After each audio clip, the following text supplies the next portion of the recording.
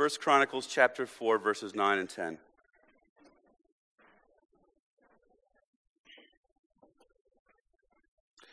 Jabez was more honorable than his brothers, and his mother called his name Jabez, saying, "Because I bore him in pain." Jabez called upon the God of Israel, saying, "Oh, that you would bless me, and enlarge my border, and that your hand might be with me, and that you would keep me from harm, so that it might not bring me pain." And God granted what he asked. Let's pray us. Father, we turn to your word this morning, and we do ask for ears to hear and lips to speak faithfully. Help me to speak the things that you would have me speak, for us to hear them well and to surrender to your word, and to be better prayers, to be more faithful to you in our lives, and more Christ-likeness and holiness.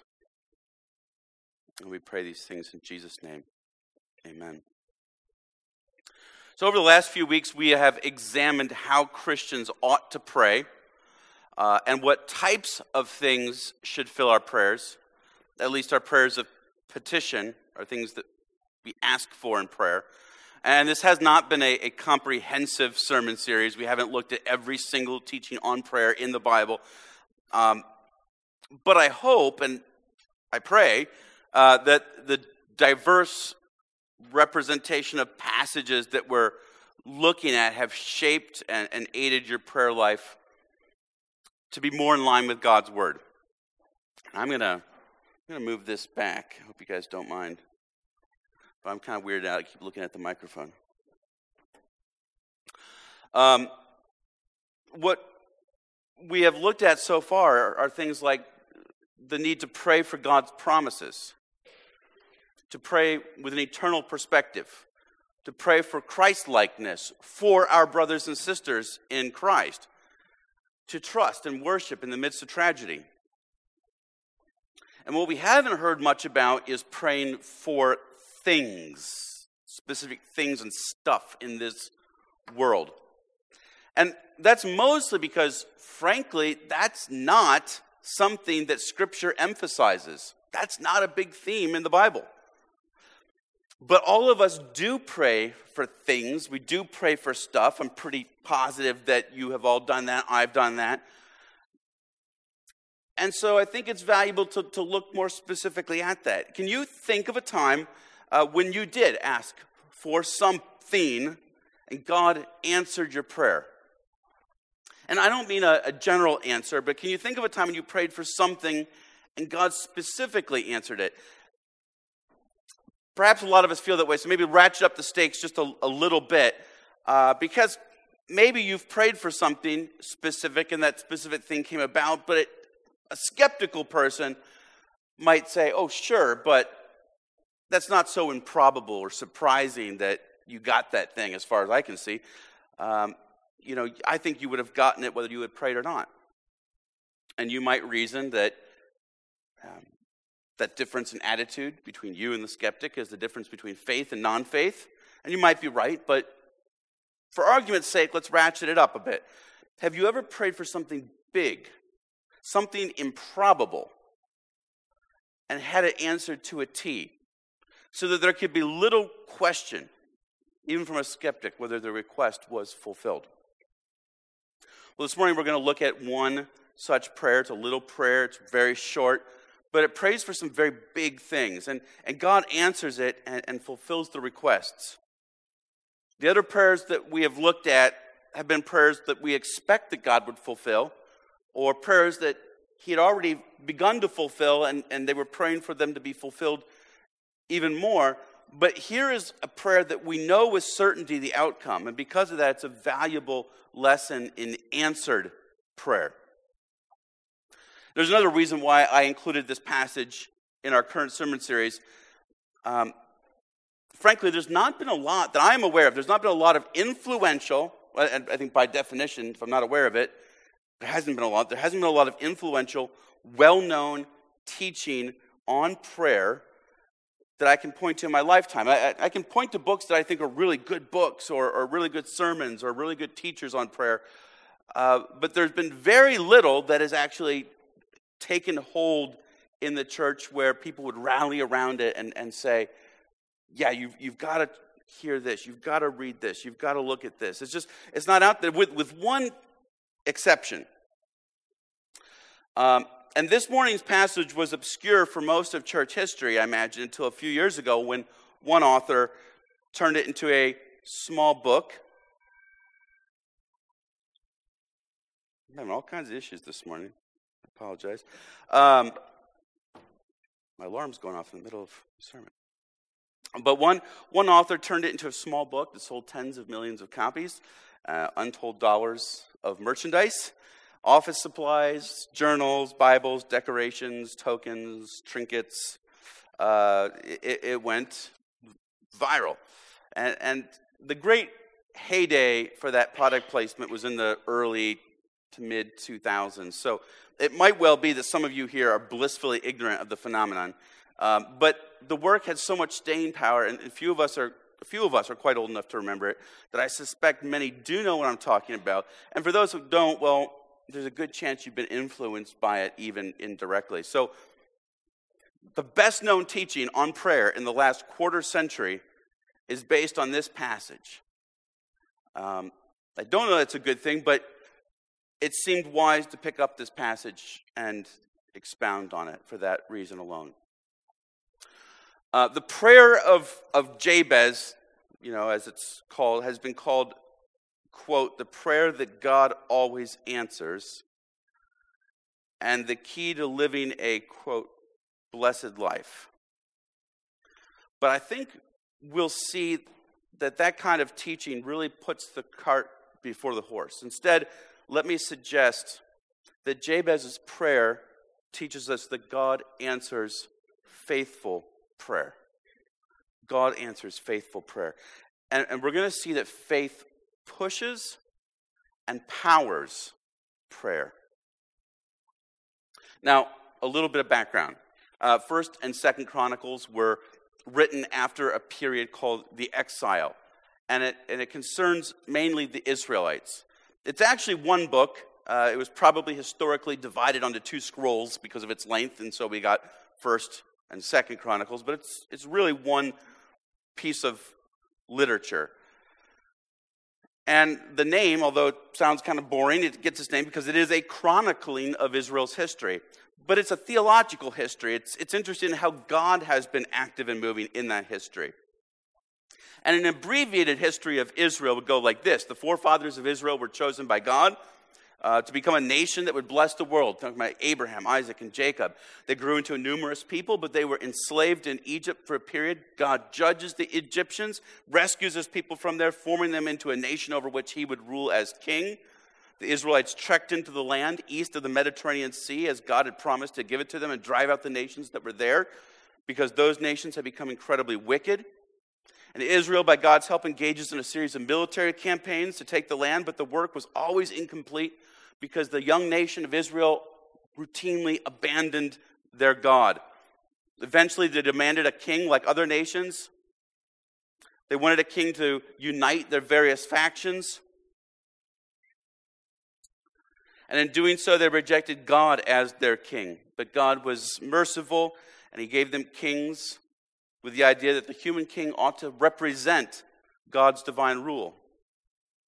There are times in which that seemed to be almost a tangible reality, but over time the nation fractured again.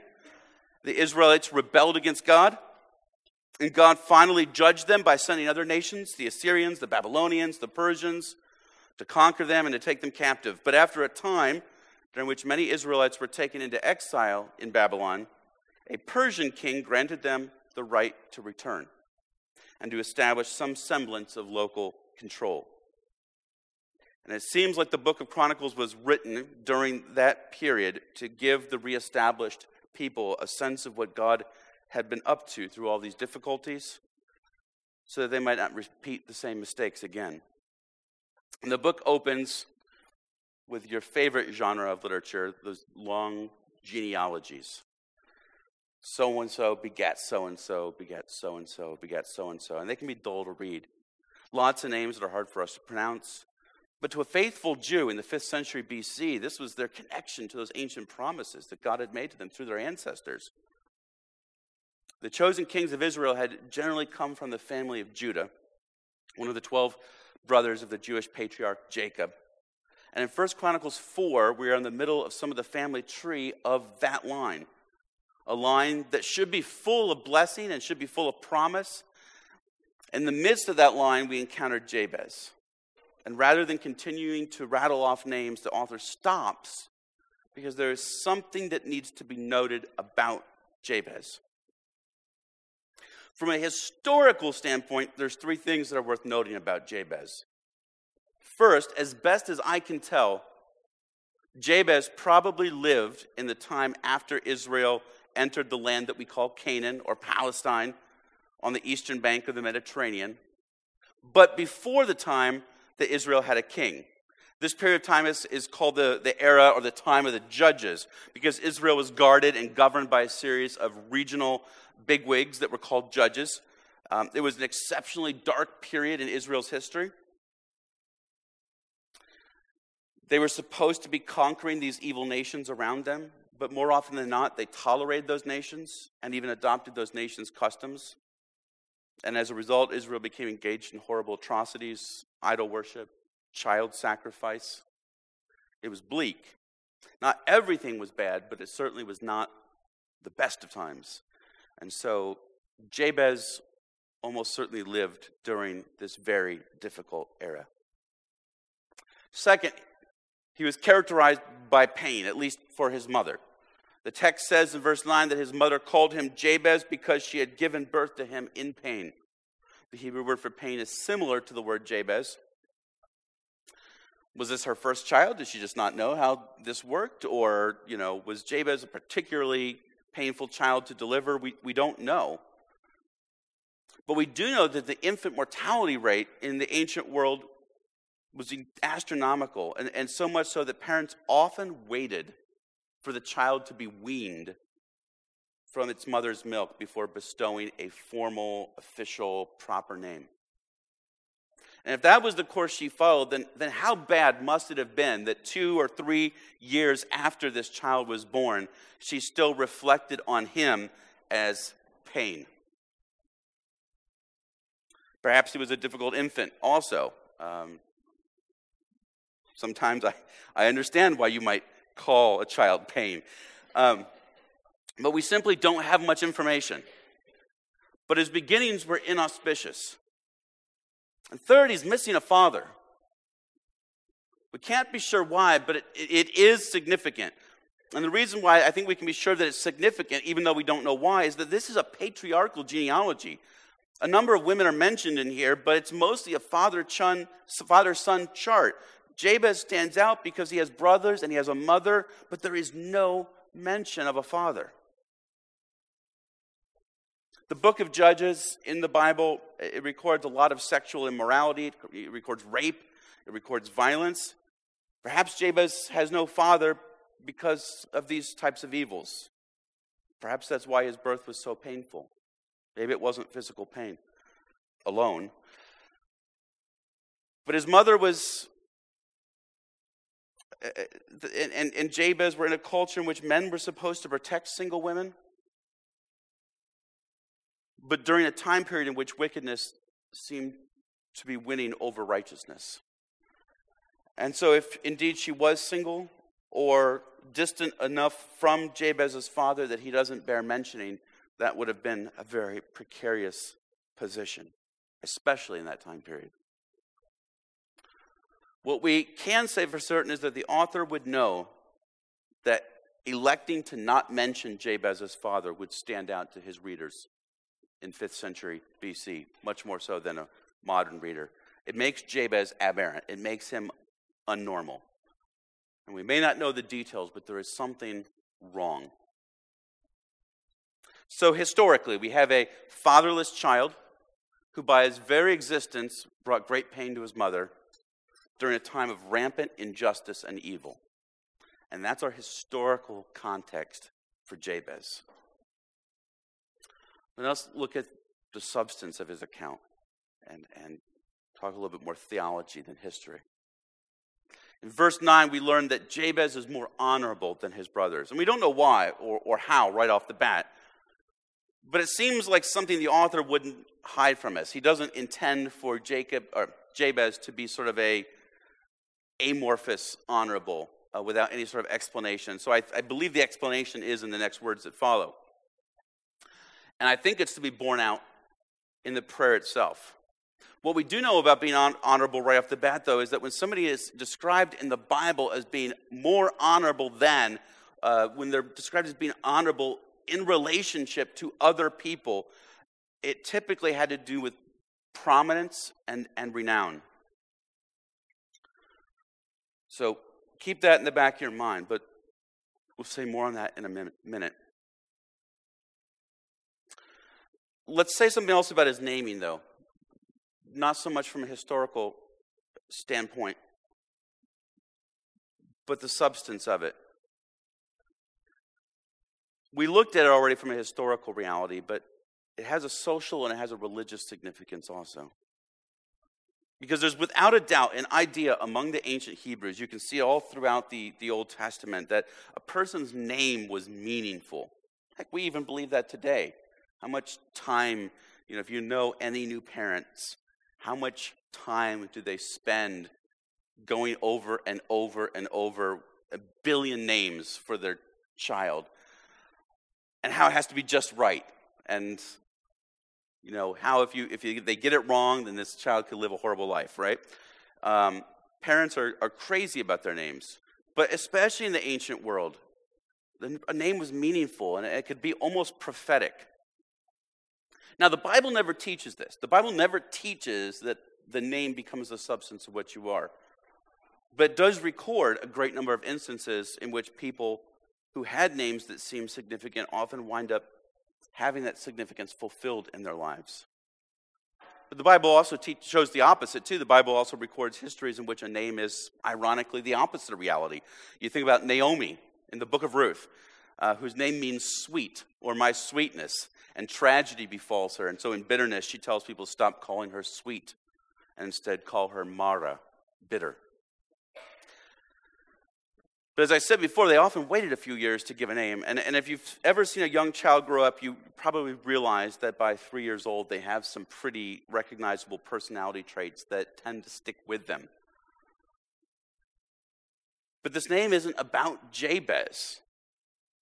It's about the pain his mother endured. And a typical Israelite around 1200 BC might feel that a name like pain was a curse. And that's strangely fitting because his mother's words echo an ancient curse. When the first humans sinned against God, curses came upon the ancient world. And one of which was that childbearing would be incredibly painful. God said, I will surely multiply your pain in childbearing. In pain you shall bring forth children. Change that last phrase from a you statement to an I statement, and you have Jabez's mother's words almost exactly. It's interesting that among the various mammals, humans seem to have a particularly long and painful birthing process. I scanned an article in American Scientist about 5 years ago that explains that scientists have difficulty understanding this from an evolutionary standpoint. Easier births would typically be an evolutionary advantage. Theories about why this is, why humans seem to suffer more than other mammals in childbirth are inconclusive and conflicting, don't explain all the data. And regardless of your position on evolution, generally, perhaps the rationale for a painful birth lies outside biology and in theology. Jabez's painful birth was a product of a divine curse. And it would also be reasonable to think in his generation, in his time period, that giving him such a dark name might make him, Jabez, cursed. And I don't want to over-sensationalize this, but at the same time, the author puts these details in here for a reason. The allusions and innuendo are intentional, and they're there for our benefit and for our encouragement. I suspect that many of us, though many of us are fairly young, are well acquainted with pain. Perhaps some of you, like Jabez, had parents who suffered pain and tried to lay that pain on your shoulders so that you grew up carrying their baggage. It's possible that Jabez himself did experience extraordinary pain, as his name would suggest, and it's possible you can relate to that as well. But look at verse 10. Verse 10 says, Jabez called upon the God of Israel. Here we have the first positive reference to God in the entire book of Chronicles. 4 chapters in, it's the second mention overall, but the first mention comes in the context of one of Judah's sons, a son of the royal line. And the royal son, his name was was wicked. And we don't know what he did, but the Bible tells us twice at least that he was so wicked in God's eyes that God put him to death. He was precisely what God's people were not supposed to be. And the author of Chronicles reminds us of his evil. That's the first mention of God in Chronicles, but it's a kind of negative reference. It's an unfortunate circumstance. And then we get down to chapter 4, and as we approach the end of the genealogy of the royal line of Judah, we have our second reference to God. But this time, rather than rebelling against him as did, Jabez calls upon him. And this tells us that Jabez was a man of faith, because the language of calling upon God is used everywhere in Scripture to indicate a faithful response to God. Jabez is a man of faith. He's a man of faith in an era that was full of faithlessness and evil. And while some have said that this is a prayer that God always answers, and some have even encouraged non-believers to pray this prayer because God would use it to work wonders in their lives, that simply does not line up with what Scripture says. Not generally and not specifically about Jabez. It is faith that powers the prayer. And without faith, the prayer has no power. Faith powers prayer. But I want us to be careful here, because there's a movement out there that suggests that if you exercise enough faith, you can claim great blessings from God. Riches, jobs, security, spouses. Sometimes it's called the prosperity gospel, or it's called name it, claim it theology, because it believes that you can speak into existence the things that you desire if you have faith. And often this line of thinking will point to places like James chapter 5. A couple years ago now, we worked through the book of James as a sermon series, and near the conclusion of James' letter, James emphasizes the power of prayer born out of faith and the prayer of a righteous person and how effective and powerful it is. And as I was working through this sermon, I came across an article by the Scottish theologian Sinclair Ferguson on this prayer of faith and what it is. And this is my whole family today. Ferguson puts it succinctly. He says, "This then is the prayer of faith, to ask God to accomplish what he has promised in his word." To ask God to accomplish what he has promised in his word. There are similarities in that statement to some of what we said on the Lord's Prayer, which was the first in this series. But it also squares with what we know about faith. The author of Hebrews wrote, "Now faith is the assurance of things hoped for, the conviction of things not seen." The assurance of things hoped for, the conviction of things not seen. And by this, he didn't mean that faith is an empty hope without evidence. Rather, he meant that there are good promises of God, that we trust a good God to uphold in his goodness. And they might not be realized yet. They might not be realized in part. They might not be realized in whole. And so we might not see those promises manifested yet, but we have faith that they will be. And so we trust God to make good on his word. And so the flip side of that is that we can't have faith in what God has not promised, because we have no basis for hope if God has not promised it.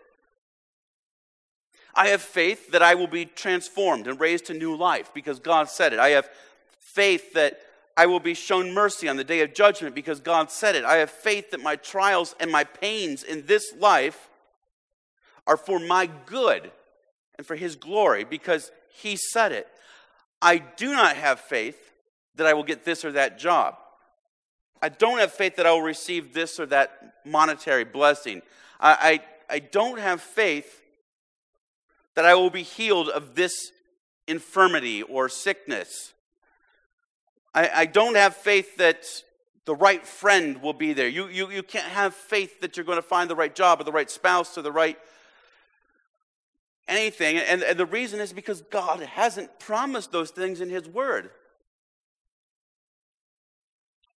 He's promised that He'll be good to you if you're His child.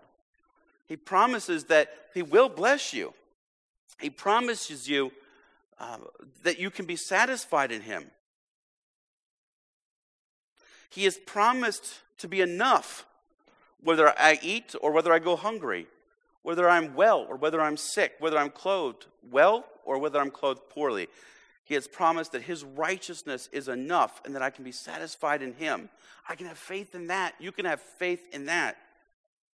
But we can only really have faith in the things that He has promised. At least Christian faith, biblical faith. But when we have that kind of faith, and when we pray with that kind of faith, it powers our prayer. And we're going to see that as we unpack this prayer, that Jabez isn't seeking anything that God has not already promised. But as we unpack it, we're going to see not only does faith power the prayer, but faith pushes it. Jabez's prayer is in 4 parts. We're going to break it in 3 parts. And the first part is, oh, that you would bless me. Blessing for us is a hashtag. We talk about being blessed when all of our external circumstances seem to line up the way that we would like them to line up. When I get everything going on in my life the way that I want things going in my life, then I say I'm blessed. I hashtag it on Instagram and we're good to go. And while it's easy to be a little cynical about that, the way we use the word blessing today is actually somewhat accurate. To be blessed is, to give a simple definition, to be usually happy by God's favor. To be blessed is to be usually happy by God's favor. But there's 2 problems with our culture's idea of being blessed and blessing. And the first one is that we often don't properly recognize the blesser, God. So we're blessed, but that doesn't translate into us recognizing God as the bestower of the blessing. Second, it fails to see, we often fail to see, not always, but we often fail to see that our trials and our pains are blessings. And that sometimes the things that we think are blessings are actually curses, or at least dangers to us. Most Americans would have a hard time with, say, Acts chapter 5, when the apostles there are arrested, they're beaten for preaching the gospel, and then they rejoice that they were worthy of being beaten for Jesus' name. Most Americans can't square that with a hashtag for blessings, but I digress. But here's what's so significant about this prayer request. Jabez has been born from perhaps a particularly harsh consequence of the false curse. He's been labeled as a name that could easily be taken as a curse. That was the superstition, at least. And Jabez's prayer is emphatic. It can't be captured well in English, but it's emphatic. He is pleading with God for this blessing. But Jabez recognized that no curse can befall the one who is blessed by God. And God's blessing can reverse any curse. For a man who is primarily known otherwise for pain, this is confidence in the God of Israel. He is trusting God to dictate his life's course, not his history. God had promised blessing for his people. And Jabez counted himself in that number and believed that promise. So are you defined by your culture? Are you defined by your history? Are you defined by your past? Are you defined by your present? For some of you, that might be a really good thing right now. Perhaps those things have been very good up to this point in your life, your upbringing, your past, your history. But for most of us, they won't always be good, and we will endure pain. And Jabez, however, sought his identity in something more permanent than his history. He sought his identity in the God he served. Jabez's second prayer, second petition, sounds foreign to us, but let's look at it. He prays, "And enlarge my border, and that your hand might be with me." It's arguably two prayers, but they are so closely related. I'm just going to count them together here for the purposes of this message. And while the prayer for borders might sound strange to us, it makes tremendous sense in the context of the Old Testament. The Israelites, as we saw, were given the land of Canaan on the shores of the Mediterranean Sea as a possession. But first they needed to drive out the current inhabitants who had become terribly wicked. But that would be easy if they kept faith in God. In fact, at several points where these matters are being discussed with the Israelites, God promises them that if they remain faithful, He will enlarge their borders. Almost identical language to what Jabez is using here. And so again, we see Jabez trusting God's promise and praying for it. If I'm right in suspecting that Jabez lived during the period of the Judges, then his prayer is even bolder than we might at first imagine. God's promises are never less true, that we might have less confidence in them. But our external circumstances, we're human after all, can seem more or less hopeful at times. And that sometimes necessitates greater faith. During the period of the Judges, Israel had lost ground, had lost territory. Occasionally they'd gain some back, but then they'd lose even more. The land they had been promised was in peril because of their lack of faithfulness. They were regularly being pillaged and attacked and threatened. Mesopotamia, Ammon, Amalek, Philistia, Moab, Hazor, people after people and city after city attacked the Israelites and put them back on their heels. And a person might be forgiven for desiring merely to keep the enemies at bay, to lose no more ground, and to stand fast in the land and just hold on to these towns and cities and fields that we're left with. But Jabez knew God's promises and prayed boldly that God would expand his borders. For Jabez to expand his borders in the period of Judges would mean that Jabez and those who were responsible to him would go to war and drive out these wicked people that God had already passed judgment on, to conquer them and to take territory. That would not only be a blessing to him, but be a blessing to the nation of Israel. And more than that, the blessings of the Old Testament were often physical. God chose a man, a family, a land. But these things were just shadows of a better heavenly reality. Although God was prayed to by Jabez very boldly that God would expand his borders, and God did so, that wasn't simply for Jabez's benefit. When the Israelites journeyed through to the land, it was God's hand that was described over and over again as what went out and fought for the Israelites. His hand was the metaphorical extension of his judgment and his power over these nations that had rejected him. Jabez wasn't merely praying for an enlarged territory so that he could have a bigger house or a bigger farm. He was praying that God's hand would go out and fight for him, that the territory would increase, so that the region over which God's reign was established would increase. These things were a shadow, but Christians know that a chosen man, Jesus, who is also God, was greater than Abraham or Jacob. Christians know that our family is not the Israelites, but the church. A spiritual kinship of adoption into God's own family, not the biological progeny of an ancient ancestor.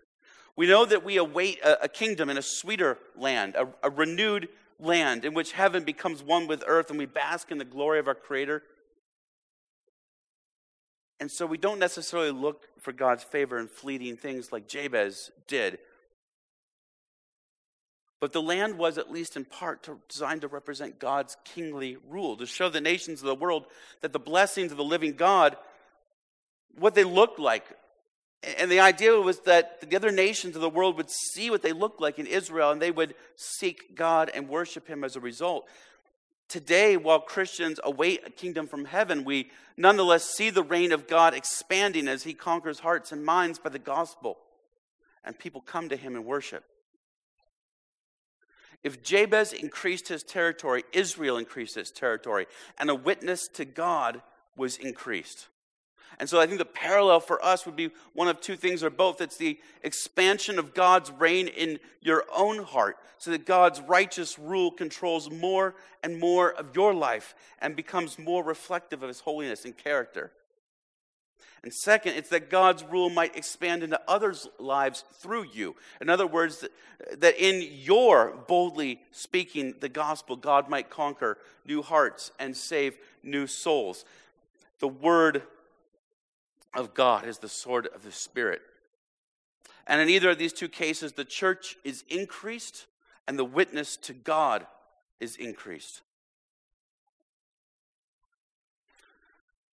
The third prayer third one as we'll catalog it. Jabez says, and that you would keep me from harm so that it might not bring me pain. The final request is very general, but he prays for a life free from the pains of evil.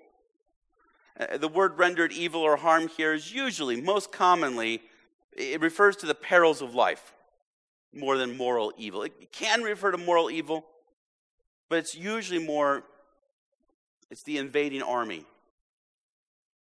It's the locust plague. It's the epidemic, the hurricane, the broken leg that prevents you from plowing your field, the drought. He riffs on his name, pain, and is even more explicit.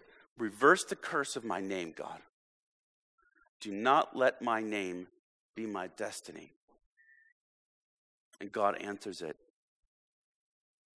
As before, God had promised His people that these types of evils in the world would not befall His people, and that they would be successful in the land if only they maintained faithfulness. Jabez was not praying on a whim here. He was relying deeply on the long-standing promises of God that by faith He would bless His people in the land of Israel. And so when we look at Jabez's circumstances and then how he prays, Jabez prayed big, risky prayers because his faith pushed his prayers beyond our measly human vision. It was always grounded in the promises of God. But Jabez wasn't satisfied with a little portion of the promise of God. His faith pushed him to ask bigly, to take the land. To take this land for God's own glory's sake, to be blessed rather than to be cursed. He could have prayed small prayers, but he prayed big prayers because he understood by faith that God's promises were at least as big as his requests. They were always grounded in the promises of God. And God answered Jabez because God answers faithful prayer. It's something I've said before, and it bears repeating again, that when our hearts are aligned with God, and we desire the things that God desires, then we will be moved to pray for the things that God desires, because the things that we desire are the same things that God desires. And when we desire what God desires, guess what? We get what we desire, because we desire the same things that God wants, and God gets what he wants. He's sovereign. And so a big part of this is understanding who God is, what God is like, what God wants. Our hearts being conformed to his heart.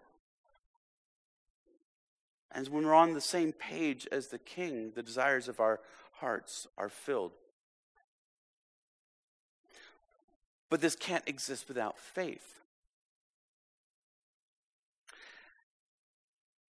And so there is the real question, do you want blessing? This is what Jabez received, was blessing. And God promises that there is blessing for those who turn in faith to him, who recognize the man that he has chosen to judge the nations, to rule as king in his name, Jesus, who died on the cross to pay the penalty and the price for our sins, to buy sinners out of their sinfulness, who rose again from the dead because it could not hold him. He conquers, even as we talked about last week.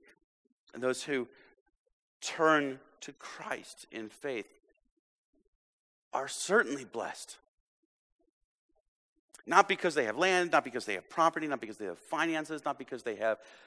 You may have those things, you may not. But there's a blessing in knowing that we are always satisfied in him, and that he is bringing all things together for the good of those who love him. And that he is a God who answers prayer.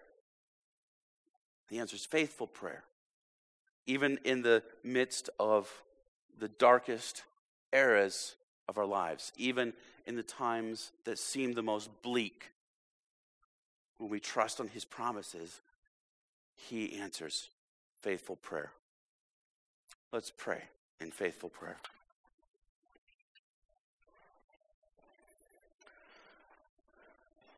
God, we know that you are good, and you are good to those who love you.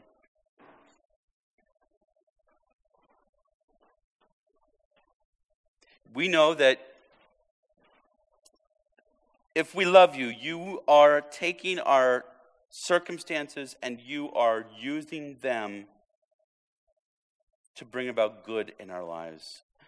We confess that we don't see it, and we are thankful, God, when you give us glimpses. But help us to have faith in your promises. Faith that, absent of the evidence, absent of a clear vision of how you are blessing us, we know, nevertheless, that you are actively at work in our lives for our good and for your glory.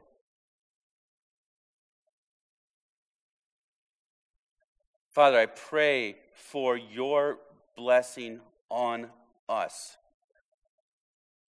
Make us happy by your faithful provision.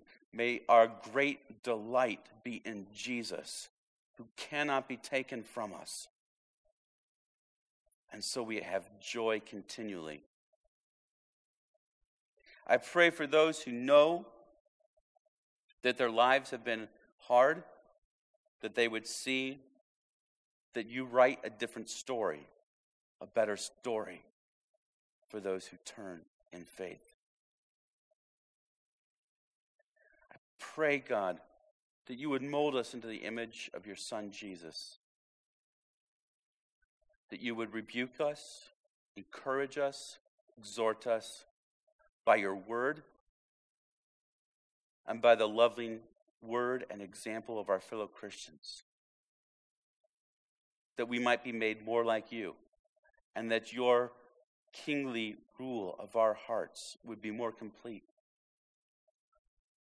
That we might bear witness to you, and so that your word might conquer those we love, our neighbors, our co-workers, our friends, and so that you would increase your witness in a dying world, and that the nations would flock to you.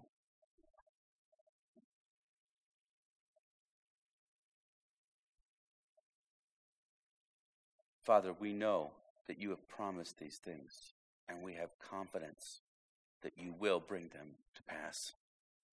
It's in Christ's name we pray. Amen. Stand and continue to worship.